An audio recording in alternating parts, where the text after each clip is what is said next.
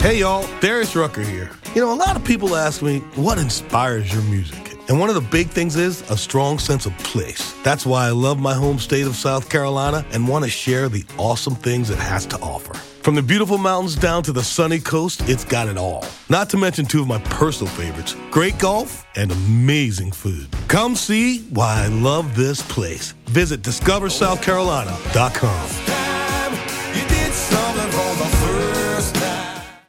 Save big on brunch for mom, all in the Kroger app. Get half gallons of delicious Kroger milk for $1.29 each. Then get flavorful Tyson natural boneless chicken breasts for $2.49 a pound, all with your card and a digital coupon. Shop these deals at your local Kroger, less than 5 miles away. Or tap the screen now to download the Kroger app to save big today. Kroger, fresh for everyone. Prices and product availability subject to change. Restrictions apply. See site for details.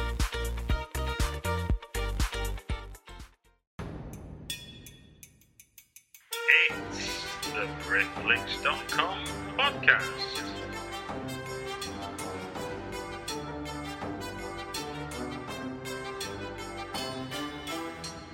It's the BritFlix.com podcast. Welcome to another BritFlix.com podcast. We got a return guest today. Hello, Jonny Owens. Hello, nice to see you.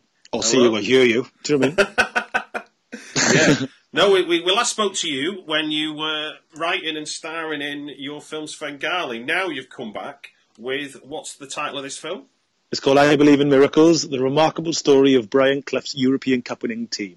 Now, that's not a dramatic film, is it? It's a documentary rather than a fictional thing. Although to stand back from the story, you'd think it was fiction. That's it. It's more sort of fiction than fiction, really, in what happened, actually. So I thought that was it's arguably one of the greatest stories in the history, certainly of team sport, if not sport itself, as we all know. I must admit, I've just been drafting my review while I've been sort of waiting to speak to you, and that's kind of my opening line is that it's a truly remarkable story that all football fans, and I thought, no, all fans of sport should watch this. It's kind of like it's got so much in it about what it is to be part of something that nobody was expecting, and then a growing belief in your own ability through the strength in personality of one man. It's amazing, isn't it? I mean, he kind of... I loved the documentary When We Were Kings, which was about Muhammad Ali. Yeah. And I did think that was really interesting, in that they picked a specific time in his life when he was at the height of his powers, you could argue, when he was fighting Joe Frazier and George Foreman. And I felt the same with Clough. I felt the man is such an iconic figure in British late 20th century history, not just sport, but in history itself, that it's almost impossible really to do his life in one film. You'd just be in an hour and a half. I mean, you've seen just what happened in 5 years.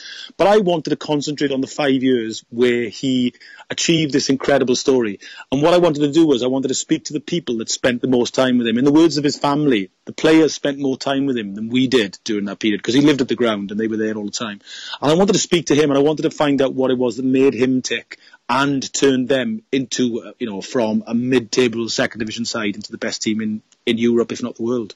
No, and I think that's the canny trick of what you've done with the documentary, is that you've telling us this is the story of Nottingham Forest, but in actual fact, it's like you say, it's a short chapter, but an amazing chapter that tells a bigger story of one man who involved himself in football. The big thing is obviously Forest successful, but actually, it is you're getting the sense of this man. Can I just as a bit of just for the listener give a bit of context as to what we're talking about if they're not football fans or they're young? Yes.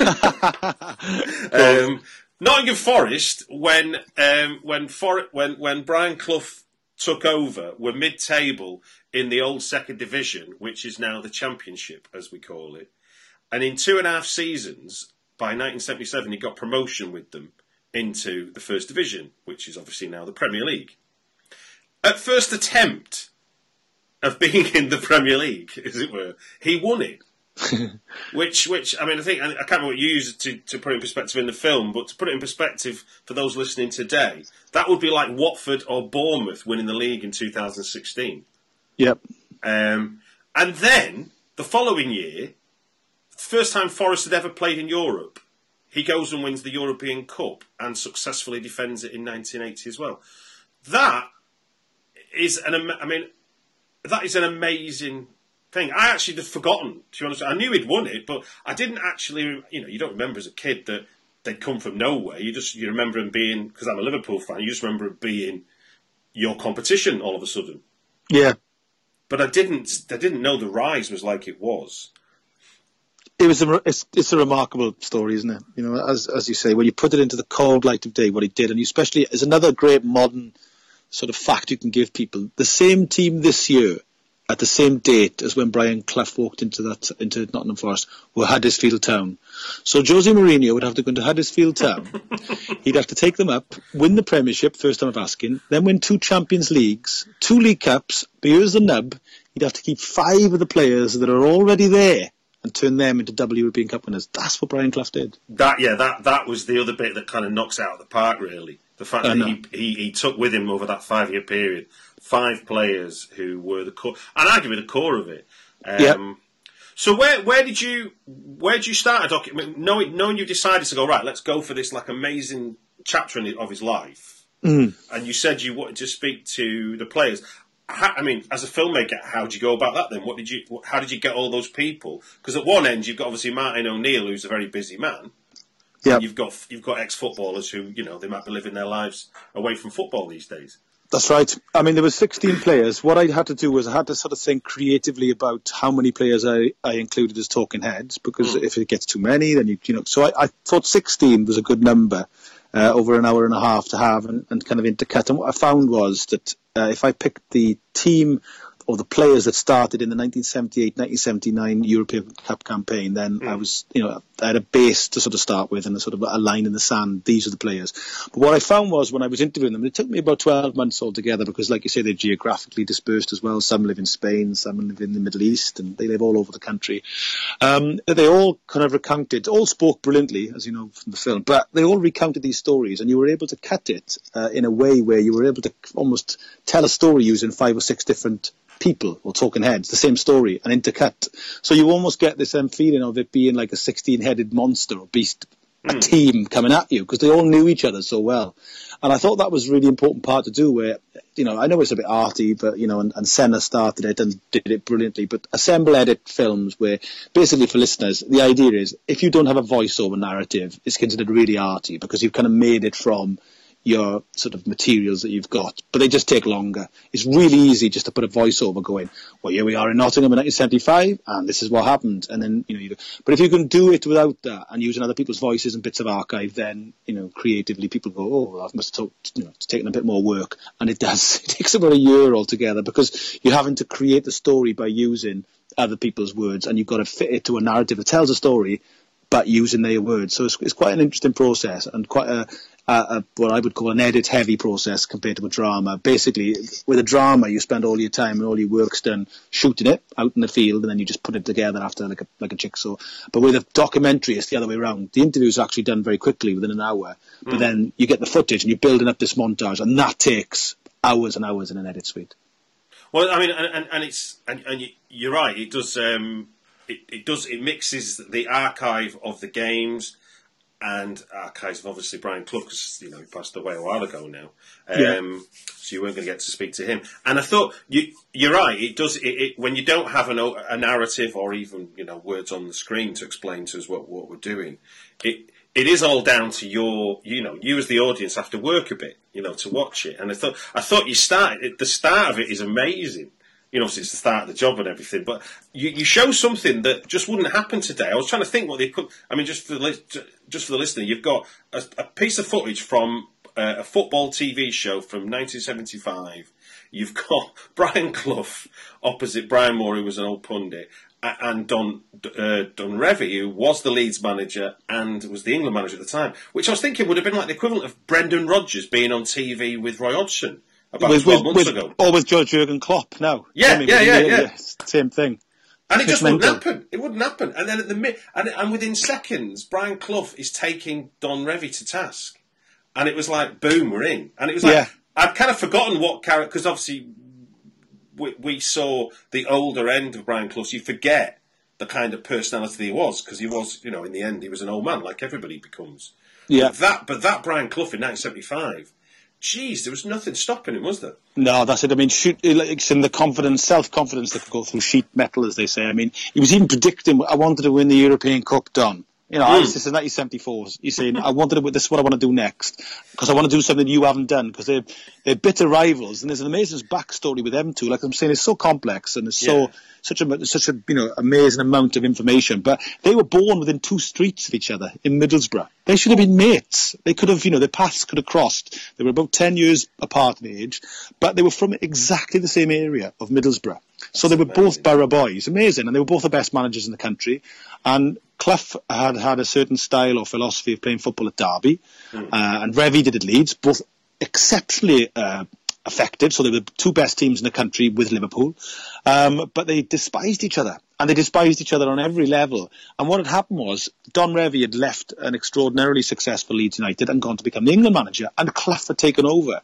But the problem was that Clough had spent the last 4 years castigating Leeds, the players and the style and the way they play, in the press, and then walked in there to try and manage a club. Well, he couldn't. There was mutiny. So he left after 44 days. And at that moment, I sort of try to put across, I know Jose Mourinho is the man most, attributed to being the most like Brian Clough. But Brian Clough at that moment had left Derby because he'd argued with the chairman. He'd walked out on Brighton. Now he'd left Leeds after just 44 days. He was considered, you couldn't work with him. He was considered unmanageable himself. So he was utterly toxic. And the only team that would take a chance on him was a rundown second division club, Nottingham Forest. But here's the nub again. Nottingham Forest had a committee, not a chairman, you see. Very interesting. It was almost sort of like 19th century Corinthian in spirit, right? So they didn't have a powerful figure at Nottingham Forest. They basically had 200 men that paid £1 a year and all voted. So they get Clough in, and there's nobody in for him to battle. There's nobody in for him to battle. He just basically goes, right, I'll come in, but I do what I want. And they obviously go, okay, just crack on, pal. And he wins everything.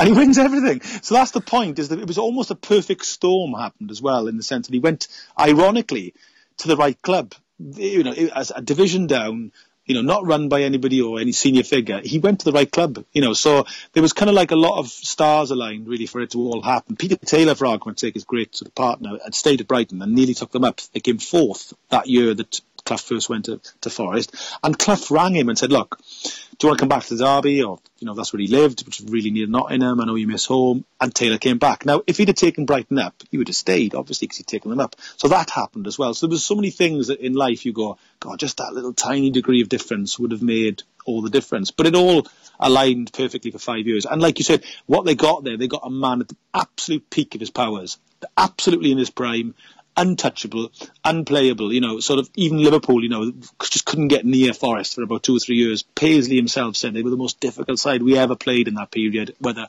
at home or in Europe. It was just, they had somebody. And after 1980, it is a different story, and almost quite tragic story, really, of what happened, where he almost couldn't cope with the success. It's awfully sad when you after that, because I wanted the film to be joyous, because I wanted Clough to be remembered for these amazing 5 years as well as everything else. But what you find after, Stuart, is that it's heartbreaking. He couldn't cope with it. He became an alcoholic, and his family talk about it quite openly. That his brain almost fried, if you know what I mean, with the pressure of what he'd created. And a lot of people don't realise this, and it quite shocks them.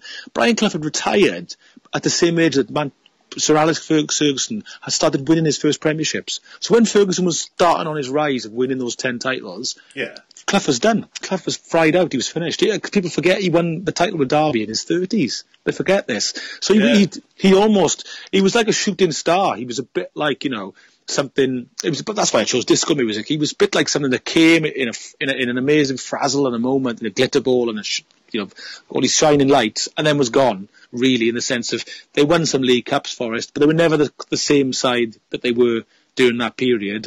And Forest have gone back, as Martin O'Neill interestingly said to me, to be in what they were before he came, a mid-table second division club. So there was his force of personality that had turned this club into the best club in Europe. Amazing. But that force of personality isn't to say that the players you speak to aren't also their own strong personalities, their own way. They just had, and you can still see it to this. If you resurrected him tomorrow and brought him in a room with them, they'd be reverent with him, wouldn't they? I mean, it was amazing that the amount of respect they had for him. They loved him. It's as simple as that. You know, even if some of them felt that he was harder on them than others, and he had favourites like John Robertson and, you know, Kenny Burns, but they all loved him. I mean, Larry Lloyd, him and Larry, as they say to each other, were probably the most antagonistic. You would call Larry the big head and all that. But like Larry said, you know, I would walk the Sahara Desert for him. And there's a really interesting thing that happened. I used to invite the players into the edit suite, a lot of them, because they were really interested in the film making process. And Larry was sat there one day in the dark, and Larry was one of the players. He lived in Spain, would come over, and he'd really enjoy watching the process, because it's quite boring actually when people outside come in, because after about half an hour when doing the same thing, they kind of go, "Oh, is this it? Is this what you do?" And they kind of go, "Yeah," you know, and there's no glamour to it at all. And Larry was sat there in the dark, and I'd almost forgotten about him really, and because he was very happy doing that. And Tottenham are playing Forest, the first game of the away game of the season for Forest, and Larry Lloyd led them out, and he spoke from the darkness. He went, "Oh, look at that!" He said, "The gaffer let me run the team out. I've forgotten about that." He said, "He must have liked me a bit, boys, to let me do that." And I thought, wow, even from his grave, he still wants, and wants Brian Clough's approval, his affection. You know, even now we went, "Oh, look, he must have liked me." We went, "Of course he liked you. He loved you. This is what he did. You know, he got the best of the players with his man management style." But you were a lad that was very confident and maybe needed calming down a bit, whereas other lads, you know, who were, you know, less confident, needed bringing up. So, like you're saying, his man management style was perfect. And of course, with age and maturity now, they've all gone, he was amazing. It was incredible. I mean, like John McGovern says, people say to me, "What was it like to work for him?" And he goes, "Just go and look at my house. I got 2 Champions League medals sitting there." That's what it was like working for him. And it's a brilliant response, because you kind of go, I wanted to explore 2 myths really. 2 things really interested me when I met the players. One was that they all said that they'd never seen him drunk at that time. Frank Clark said a brilliant thing to me. He said to me, "He liked a pint like us all at that time," but he said, "Never seen him drunk." He said, "You can't win European Cups drunk." So that's a nonsense. So I was really interested in that. And the second one was, all of them said, and John Robertson said something interesting. He said, this idea that he was a tyrant. He said, you can't do anything afraid. You can't do anything in life if you're afraid. You can't certainly go to a football pitch and express yourself afraid. He said it was the opposite with Clough. I was told that I was brilliant at what I did for the first time in my life. I had a fantastic left foot. I could drill in a penalty, I could put a ball on a sixpence, and he told me that I was the best in the business doing this. So he said I couldn't wait to play football for Brian Clough. I couldn't wait to get on the pitch. I couldn't wait to have the ball, because every time I look over, he'd go, "Well done, John." So this idea that he was some kind of castigating sort of guy was again a little bit of a myth really that had to be exploded. What he did was, and you've seen it, he created an environment where players could express themselves and have a good time. He was a good laugh. He was funny. Him and Peter Taylor were really funny together. That's the other thing. They were like a double act, like Morecambe and Wise, that a lot of the players say. They said just get them together and just make them laugh. So it was all about, the film's all about them. Listen, you don't win everything without having a good team spirit. And there's that great line in the film at Martin O'Neill. He said, look, I know people always go on about team spirit, and nobody's probably more qualified than him to talk about management now, Martin O'Neill. But he goes, I know people are always going on about management, and if you win a few games, the team spirit's good. But he said, we weren't winning just a few games. We were winning loads of games and loads of trophies. And he was kind of like underplaying it, because they went 42 games unbeaten. They set that record. Yeah, I was listening to the stats, and you were I know. You're just a bit like, what? I didn't even do that. I've heard of the Arsenal Invincibles, but I've never heard of this. And that's why it's lovely this tag, the Miracle Men, has taken off, because you're a bit like, they all say in a very dry way, they go, yeah, Arsenal are a very good side, but they never won the European Cup. They've always got that to say, you know, and you always go, and you go, Manchester United were a great team in the late 90s and Fergie, and they go, yeah, but they never won it back to back like we did. So they always got like a comeback. I mean, the thing is watching it, and you don't want to get too dewy-eyed about the past, but you can't help but see that, and I think Cloughie says it at one point where he says football is our sport. Yes, that's right, and the film is a great line there. And I think you've captured that a lot in this film, because I don't think it's our sport anymore. You know, there's no Heineken or Coca-Cola pushing anyone out of the way. It's all about the team and what they're doing. And that's all you see. That's all you experience. Even you know, I wanted to try and capture so many things, and there was so much thought went into it. But a time in the 70s of still Bovril and, you know, pies and, you know, a whiff of hooliganism in the air. I wanted to capture all that. but also a time when it was changing, sleeker kits, as you notice, Adidas kits, like the beautiful lighter boots. So you can see that football's changing. It's starting to sort of, become what you would call more modern, I suppose, and what we call the modern game.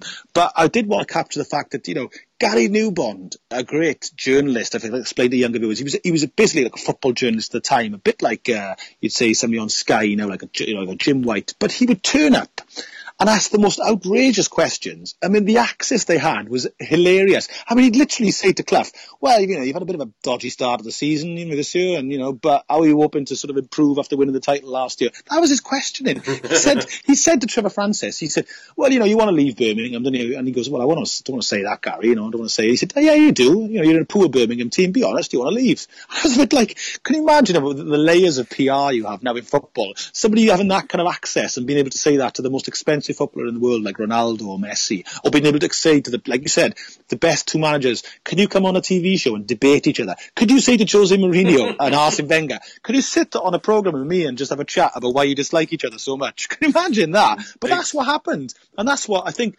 I'm one of those people, I'm not against modern football in any way. I think football has improved in so many ways. We all know that what football was like in certain ways, the hooliganism and all that. I'm not trying to, hang for some amazing past. But you're absolutely right. We have lost something on the way. Of that, there is no doubt whatsoever. We have lost the fact that more often than not, the team on our pitch were us in shirts. They were always going to give us the best. The pitches are a bit mucky. But you know what? When I went to watch Cardiff City, I knew I was going to watch 11 blokes, not of the best ability, but they were going to give their best shot. Otherwise, we wouldn't have had it. And we didn't mind losing. And there's a great line from Ian Bowyer in the film. He said, he didn't mind you missing.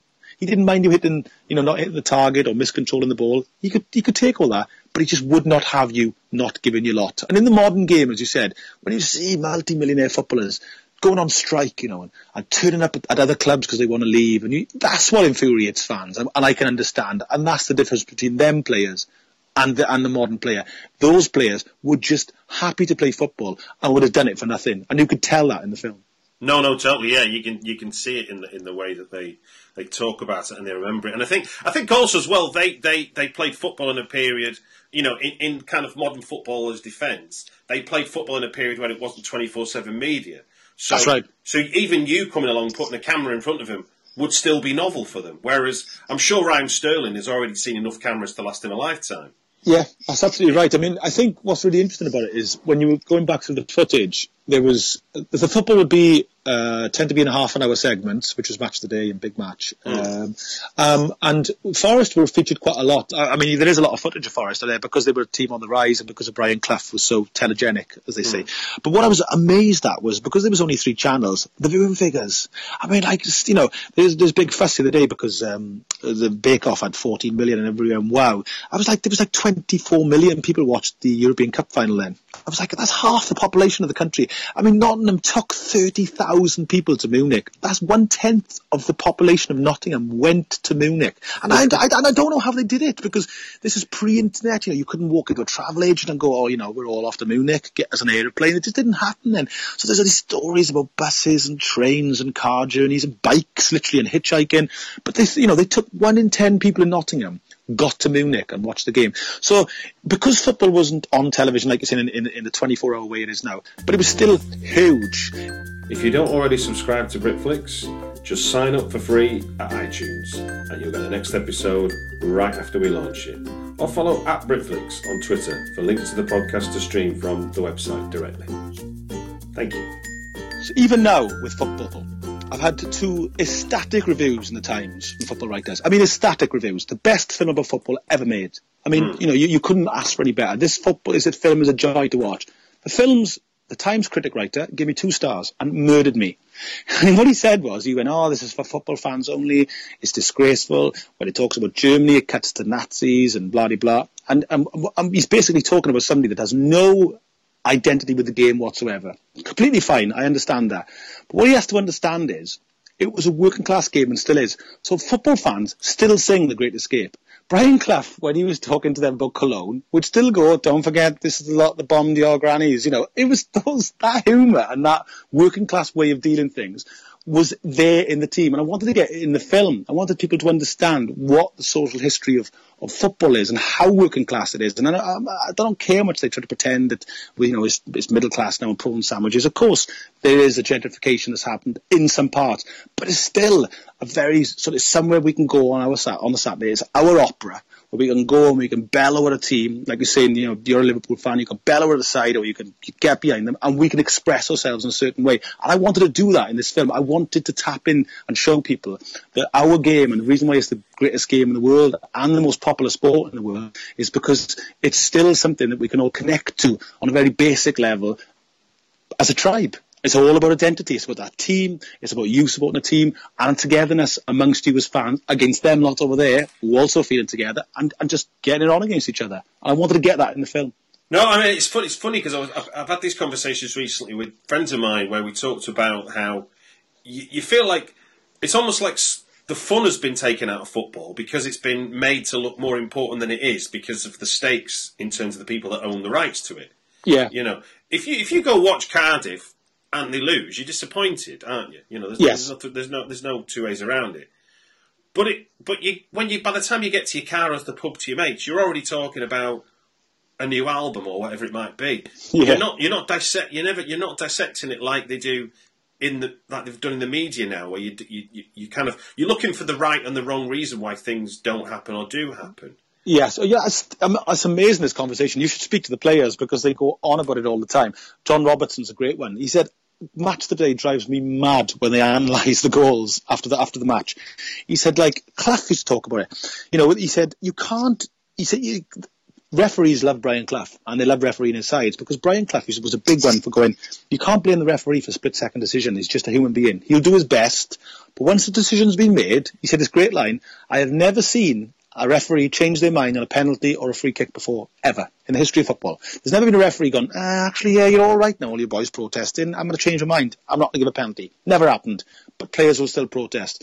But with Clough, what he would say to his players, he'd go, once the decision's been made, that's it. I don't want you protesting. There's no point. And he had this great debate. It's on YouTube with John Watson, talking about it then. It was the first time that he was sort of saying about it. And he was talking about over-analysis. And he said, over-analysis, and he said, and you stop enjoying the game. And then John Robertson said something really interesting to me. He says, when they point out mistakes, the defender here should have gone into this space and covered here. And he said, Martin Keown, who was like a caveman centre-half talking about triangles, pretty triangles, and he said, he's thinking, as if he's playing for Barcelona or something. And then he's going, he said, if there's no mistakes made in football, there would be no goals, there would be no drama, and it wouldn't be the great sport that it is. So there has to be mistakes. That just has to happen for there to create the opening for the goal. So when Match of the Day or Sky spend 2 hours going, this is the reason why this happened, is because he didn't do there and he didn't there, they forget about the million variables that can happen in a game that makes it so brilliant, that makes football the best team and the best sport in the world, where the most upsets can happen because the million variables can move a different way. But when you overanalyze it, like you said, you take the fun out of it, you take the joy. Listen, it's not if a left back falls on his arse, right, and the winger goes round him, there's a good chance he's going to get in and score. But you can't cover that. You can't. As Brendan Rodgers, bless him, who was just left Liverpool, there's great stories about him. He'd be up 3 o'clock in the morning, analysing, trying to work out desperately how his side could work. 3 there, 4 there, dietitians, sports analysts, data, blah blah blah. Brian Clough would make a shape with his finger, an OK sign, and that was enough. That was enough for John Robertson to understand. Okay, I've just put a good cross in. I've got to do that again. You know what I mean? So it's a bit like the simplicity of what Clough achieved was something that he tapped into. That I think is the secret. Often, whether it be in filmmaking, art, sometimes the more you let it go and the more you simplify it, the better it can be. Well, no, I mean, people for the last 15 years of Ferguson's reign, he didn't even train with the players, did he? No. When he walked in the dressing room and said, I want you to do this, do that, everyone looked at him, right, he's telling me what to do. And I think there is a lot to be said about the fear of doing it. There's some great incidents in your documentary where somebody scores a goal and they're relieved they scored a goal because they'll get bollocked for being in the penalty area. John McGovern. Yeah. It's absolutely amazing. He has a quick look at the bench and he's going to get a rollicking for being that far forward. Him and what's the ex-City player as well, the fullback? Colin Barrett. Colin Barrett, yeah. They're 2 examples where it's like they obviously just decided to do something, and then partway through, their brain's going, "I'm not meant to be here." Yeah. Where's he going? Get him back. What is that lunatic doing? They were shouting from the bench, and he scores, and they go, "Oh, what a goal!" And again, that backs up the thing, doesn't it? About how there's some random things that happen in football that make it so magical. Oh, it's amazing. I mean, like saying, and then Martin O'Neill saying that Peter Taylor had the goal after the goal. We were encouraging them to go forward to the last minute. So, just brilliant stories where you can really see they were having the time of their lives, at that time. And, these are 16 men. I mean, giant squads now, but these were 16 men. Again, one of the Gary Birtle said to me, we did literally go from playing York or Grimsby to go into Barcelona and the Nou Camp. We literally did go from playing in Scunthorpe to going and playing in the Bernabeu European Cup final in 3 or 4 years. He said, that did happen. Talking to Forest fans about this, and some say that, is it a millstone round our neck? And I'm just going, nah, relax. You've done it. It's a bit like I said to Liverpool fans. You've been to the top of the mountain now. It's okay now. You can just go with it. Your club is a brilliant, historic, important football club. That's just a fact. Nobody can take that away from you ever again. You've done it. My grandfather used to say a great thing to me, which I didn't understand as a kid. And as I got older, he said, you can't beat history, son.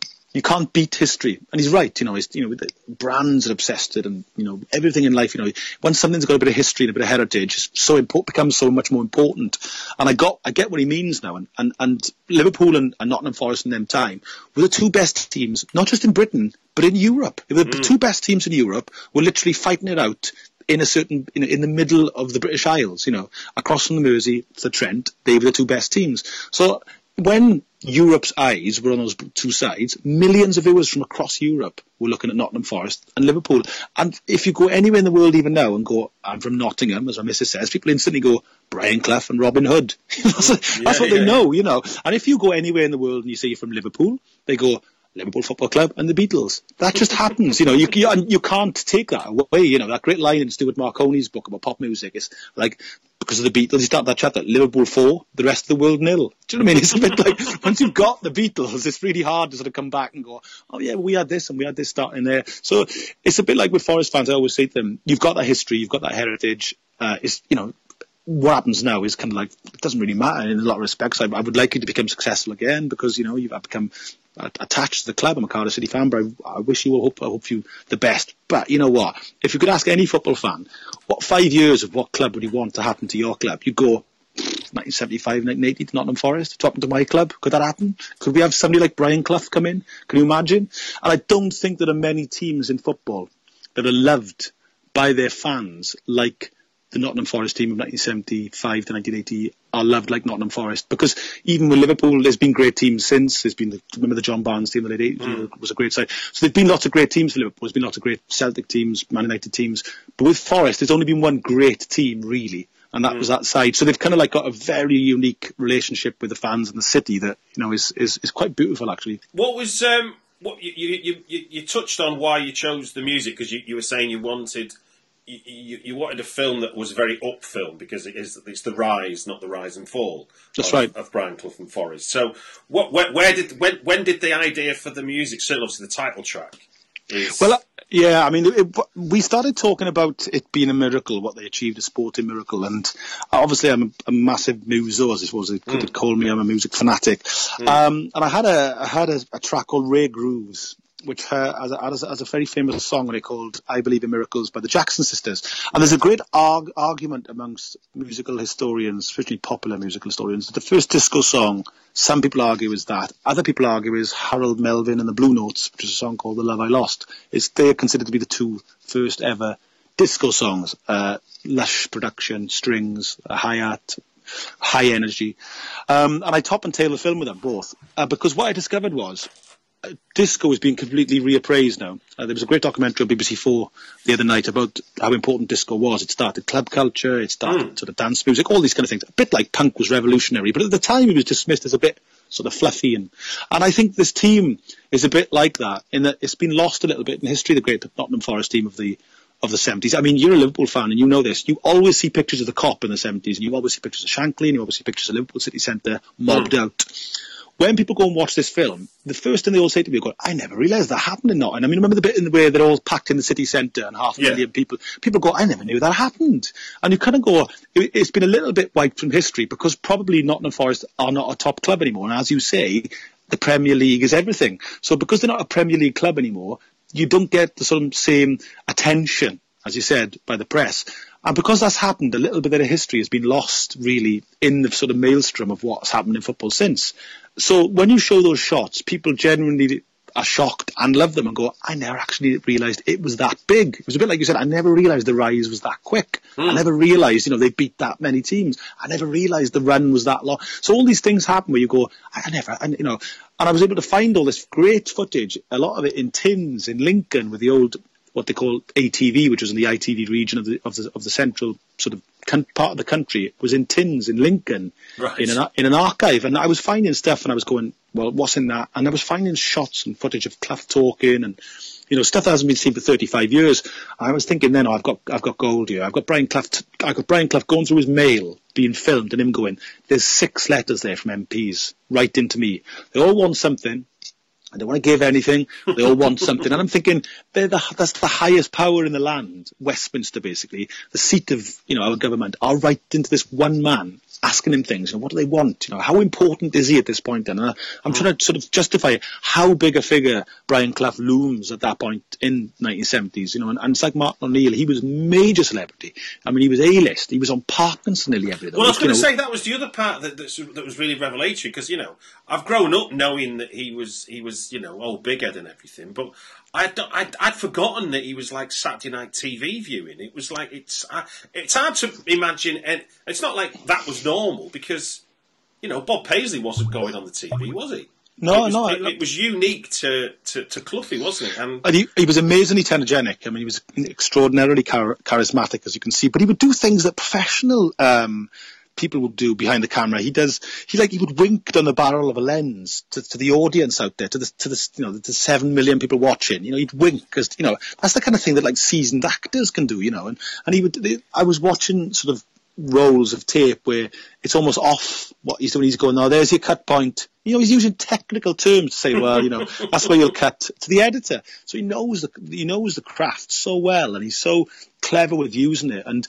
like you said, brilliant little sound bites, and but he could pontificate superbly on the politics of the day. I mean, he had an unapologetic working class accent. I mean, you don't even hear it that often now on television, but this booming northeast voice that was very happy to give you an opinion on everything. John Robertson said to me the other day, I've never known anybody that could argue with you for half an hour on a subject he knew nothing about, but he would win. He said that was him. He said he had this extraordinary way about him where there was not one single thing that he would not go, I'll have a go at that. I'll have a go. And this is the point of the film. The point of the film is that it's him at the peak of his powers. This is him when he is absolutely without peer. This is him when he's gone past every team in Europe and he's just firing on all cylinders. So in every interview he's engaging. There's a great story in it where Trevor East, who's an old sort of presenter, producer that people would know from the 70s, and he had an idea where he said, what I'll do is I'll get Gary Newbond on a Friday night for half an hour with Brian Clough, and we'll just get him to talk. He said it'd be like throwing a baby to the lions. He said it'd be hilarious. So he would get Gary Newbond in, and he said I would put Clough with him, and they would chat. And he said, this is the gospel truth. He said it started on ATV, which was the central, and he said by the end it was getting 10, 50 million viewers, because the rest of the ITV regions all wanted it, because it was such compulsive viewing, and it was just Gary Newbond and Brian Clough talking, arguing basically about everything. Everything was happening that day. But I think for all that he's kind of billed as being this loudmouth, actually, going off the clips that I was able to see in your film, he was very observant and very nuanced about what everybody wanted versus what he needed to make his team successful, and obviously that included making the people of Nottingham feel like they were part of it. The obvious comparison is Bill Shankly. It's like he understood the symbiotic nature of what he was doing. Yeah. But he played the media like a fiddle, and whenever they stepped out of line, he could just subtly tell them off without losing his rag. It's really powerful stuff when you see it happen. And it's like, this is before the 24/7 media. He seemed to be, like you say, he had all that technical knowledge and he was aware of it, but actually, what he was saying, he was very self-aware of what he was doing. Absolutely. I mean, it comes up. Shankly was a great friend, of course. Was the same. And it comes back to what I was saying earlier on about understanding kind of the connection with football to working class culture, which is, is 100 years old now. They understood the power of the people that would follow them, literally blindly, like an army. I mean, the cop, for argument's sake, a relationship with Clough, with Shankly, even to this day, where they wave banners with Shankly and Paisley's faces on them. So his wife, Shankly's wife, gave a fantastic statement where she went, he made the people happy. What a wonderful line. That's what she said. And she got it all down to one line. He made the people happy. And Clough had that very similar thing in Nottingham, where I don't think Shankly probably comes close. Fergie never had this, and I would argue with any Man United fan, but Busby possibly did, but I don't think a manager has ever been loved by a set of football fans quite like Brian Clough was by Nottingham Forest fans at that time. I mean, they adored him, not only because he was winning everything, but, to tell the Trent End, off for swearing. The Trent End, tough East Midlands industrial city, and he's going, cut your language out, boys. And he swore himself, which was hilarious. So, you could air for the best of them. But he's telling them to stop swearing. And the reason why they do it is because they sing a song called He's Here, He's There, He's Every Effing Way, John O'Hare. That's the song. And he references this song. The following Saturday, packed Trent End, 15,000 working class men, boys, standing in the end, and they actually sing, it's a true story, He's here, he's there, we're not allowed to swear, John O'Hare, John O'Hare. That's what they sing. So they've adapted the song for Brian Clough within the week and taken out the F word, which is just beautiful. So, there was things like that. There's that relationship with the supporters that, is utterly unique to him, that he understood. And they understood and allowed them to become a part of the success as much as, as he was, really. Indeed. Now, I'm sure people listening can sense certainly my enthusiasm for this film. It's a brilliant documentary. So it's worth probably saying at this point how people can... When's it released and how can people see it? It's out on Tuesday. Tuesday the what? What date's that? 13th of October. I'm sorry, this is really funny. Vicky McClure has just given me some cheese on toast and handed it to me in the bed. And I'm just swallowing it. Just say hello, Vicky. It's a Britmix Hello. podcast. Hello, Vicky. So it's out on national release on Tuesday, the 13th of October. Okay. All across the UK. If you go on IBelieveInMiraclesFilm.com and type in your location, it'll tell you your local cinema, and it's got a great release. It's right across the country. I've managed to persuade some big chains like Showcase and View that people will go and watch it, bless them.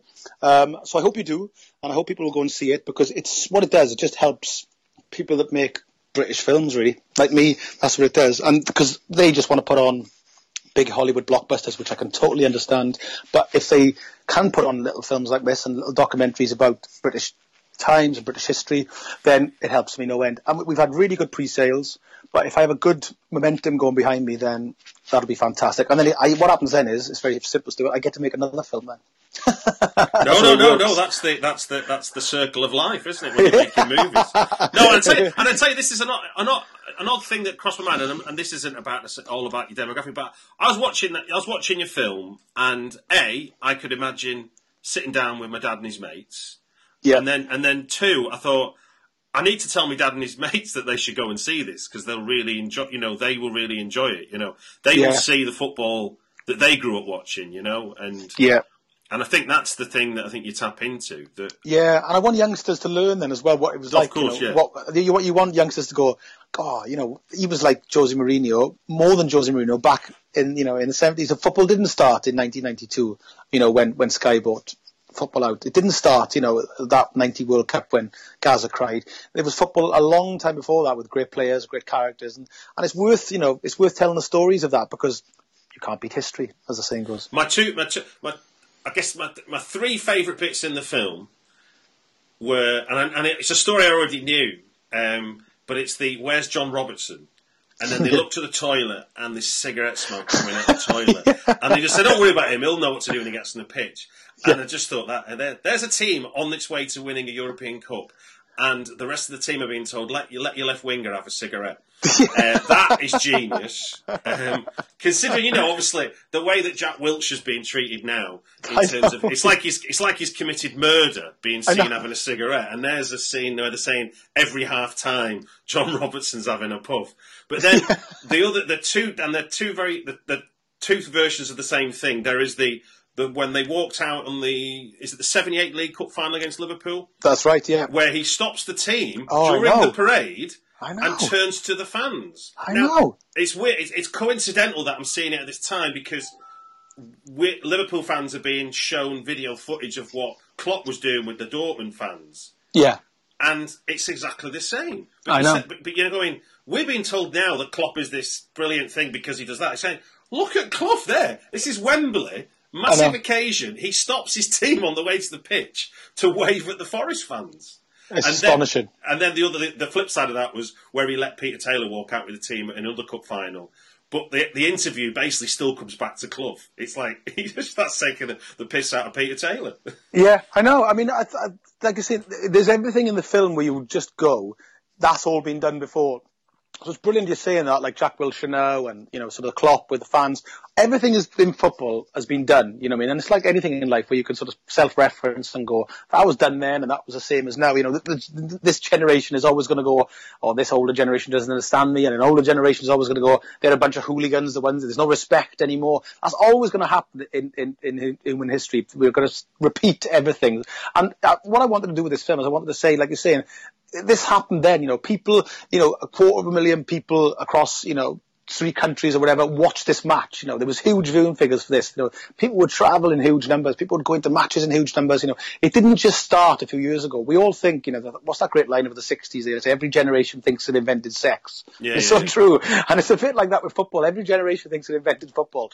But they didn't, and they invented certain things that happened in football. But they didn't. That shot of the cop where, that John Robertson, they threw a tennis ball at him and he volleyed it and flicked it back into the net. and the cop started cheering. I mean, you just go, that's gold when you hear stories like that, and the fact that, the cop was so intimidated and, it was such a difficult place to go, like it is now. I mean, when they beat Chelsea recently in the Champions League, Liverpool, all Mourinho went on about was, it's so difficult to win at Liverpool. It's so difficult to win at Liverpool. And that's exactly what Clough was like. And players were going, it's so hard to go to Liverpool. That's been going on for decades. Like I said, since Shankly went there, So I just wanted to show those things where you just go, I can't believe that. And the best thing about that, one of the other players said to me that in another game he was going, Clough would come in, and what he would do is he would often only ever tell you 2 or 3 things. He was a very clever man in the sense that he would never try to pontificate and go on too much at half-time. He would tell you 2 or 3 key things he would do, so you could remember them. So it was often a very calm one. So we're in this one game, we're playing, he's coming and for the first time he's a bit irate, and he's going, this is all about us together. We're a team, and I'm a socialist because he was a big sort of believer in socialism and all that. Yeah. Even though he drove a Merc, he was a classic champagne socialist, and I loved him for it. I just go on, we're all in this together. There's no superstars in my teams, and we're all brilliant and blah blah blah. And then somebody points out, a bit like you were saying, that John Robertson's having a fag, and he goes, he can do whatever he wants. He's a genius. But listen, the rest of you, we're a team, and we go out there and we do this together. So in the same breath, he's saying, there's no superstars on my side, but he can do whatever he wants because he's a genius. And you just think to yourself, only he could get away with that, really. Saying that, being so contradictory, but in a beautifully charming way as well. And I'm just talking about the idea of thinking you invent the sport. When you listen to the players talk about how they were asked to play, isn't what they're talking about the sort of high line pressing football that everyone seems to think is the bee's knees right now?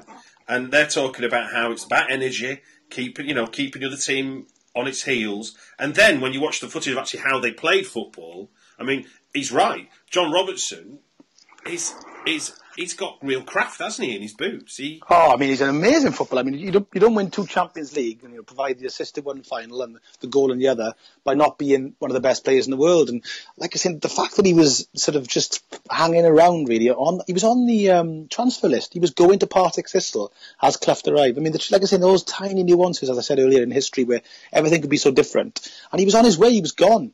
And he didn't get on with Alan Brown, the manager at the time. Clough comes in. And Clough notices one day him keeping the ball up with his left foot, because he's right-footed, John Robertson. I know he's taking penalties with 2 feet. That's right. So he was able to he was kind of like ambidextrous, really. I don't know what the term would be in a foot sense. And ambidextrous. I think kick with both feet. Yeah, kick with both feet. And Clough noticed this, so Clough said, "Listen, I wanted to play out wide on the left."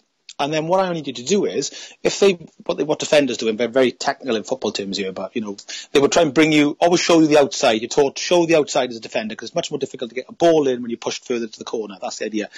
But they would try to do that with John Robertson. Because he was so good with his left foot, he would always deliver a pinpoint cross. So what would happen was, defenders would go, after about 20 minutes, half an hour, they'd have instructions to the bench going, bring him inside. Because it's not working, showing him the outside, which is the classic thing to do. But of course, if you brought him inside, he was right-footed. So he would smash balls in with his right foot. So he was unplayable for a while. And then what happened, after about 6 months, a year, everybody went, well, obviously the whole thing revolves on John Robertson. So they would put 2 men on him. But of course, what happened then was, you'd have all the space created by putting 2 men on somebody. So there'd be an ocean of space there for Tony Woodcock and Gary Birtles to run into, because he's taken 2 players out of the team.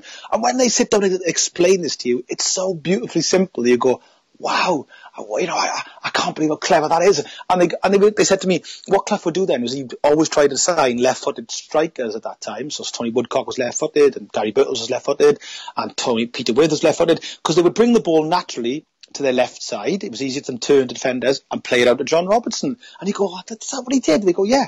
So everything would channel through, would be turned to the left, given to John Robertson, and that's the way the ball would come in. And that caused that team to win everything. A very simple thing of going, I'll just play everything to the left. The simplicity, the genius and the simplicity, as you can imagine, I've spent hours thinking about it and watching games, and me and the editor talk about it, is absolutely gorgeous. Because when you see the goal that wins the European Cup, it kind of ends the film, really. The moment of the film, the kind of like money shot, is that goal by Trevor Francis. One of the most famous goals in European history, where he headers the ball in from an acute angle and tumbles over the shot put in net or whatever it is in the Olympic Stadium in Munich. Iconic moment. But when you break the goal down, which I've done, when John Robertson gets the ball on the left and he's on his bike, when he drops the shoulder with the 2 Malmo defenders and the ball's just about to come across, when I've watched it back, and I can watch from different angles, 4 Nottingham Forest players are on their bikes and they're motoring. Ian Bowyer, near post, Tony Woodcock, just inside his shoulder, Gary Birtles, who just misses it, as he says, he leans back, and Trevor Francis. They all know in that split second where the ball's coming. It's coming in, because he's going to beat the defenders. So they're on their bikes and motoring. Clough doesn't have to tell them. Nobody's to tell them. It's second nature at that point. They know what he's going to do, because they know each other so well. And that's the secret of winning teams. They know each other so well. And the reason why they knew each other so well, and it's all there in the film, is because they socialised together. They went out together. They were best mates. And that was all engineered by Clough. Clough, as he said, would let us do what we want on a weekend. After the match, he went, go and have a few pints. You're young, you can recover. John Robertson said to me, I could smoke in my 20s and play football. He said, I couldn't do it in my 30s. He said, by the time I was 32, I couldn't do it. He said, I couldn't play a football match and have a fag. At 22, I could do it. Gary Birtles said to me, I could drink. He said, and some sounds terrible, I could drink 3 or 4 pints. And he said, I would be fresh when I was 21 to play football. And I sat there and I thought to myself, I used to be like that. I used to be able to go out on a weekend, and I could have a mad weekend, and I'm sure we all say it, on a Monday, I'd be like fresh as a daisy. Now, if I have a few pints and have a weekend, Monday, I'm Wednesday till I recover. And that's what it is. He kind of didn't worry too much in the sense of fitness. What he did was, he went, right, I've got a brilliant bunch of footballers, they're all young, they're all fit. I believe that's a great story. He fined Frank Clark for overtraining. He actually fined a player for overtraining. So it's beautiful, isn't it? So he said, look, you're all fit. You're all young, you can all play, and as a lovely legend Gary Birtles, once you go the white line, I trust you.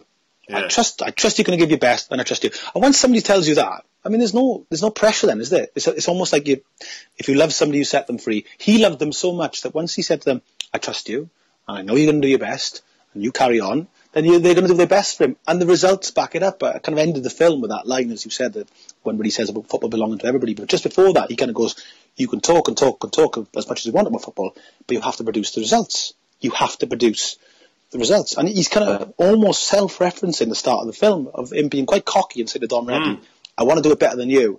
But there's no point talking about it. Brian, you got to do it, pal. You know what I mean? And he's almost talking about himself, I think, there, and going, I was a cocky young sod, and you can talk and talk, but I have done it now.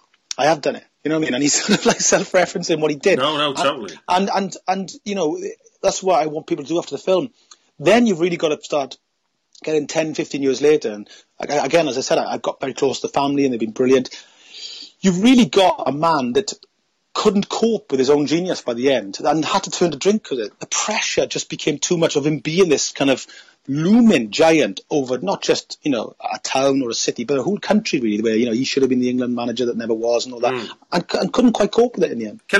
Listening to the interviews, am I right in thinking that every now and again when one of the players obviously says something that you're not expecting, we're getting like an echo of you laughing? Yeah.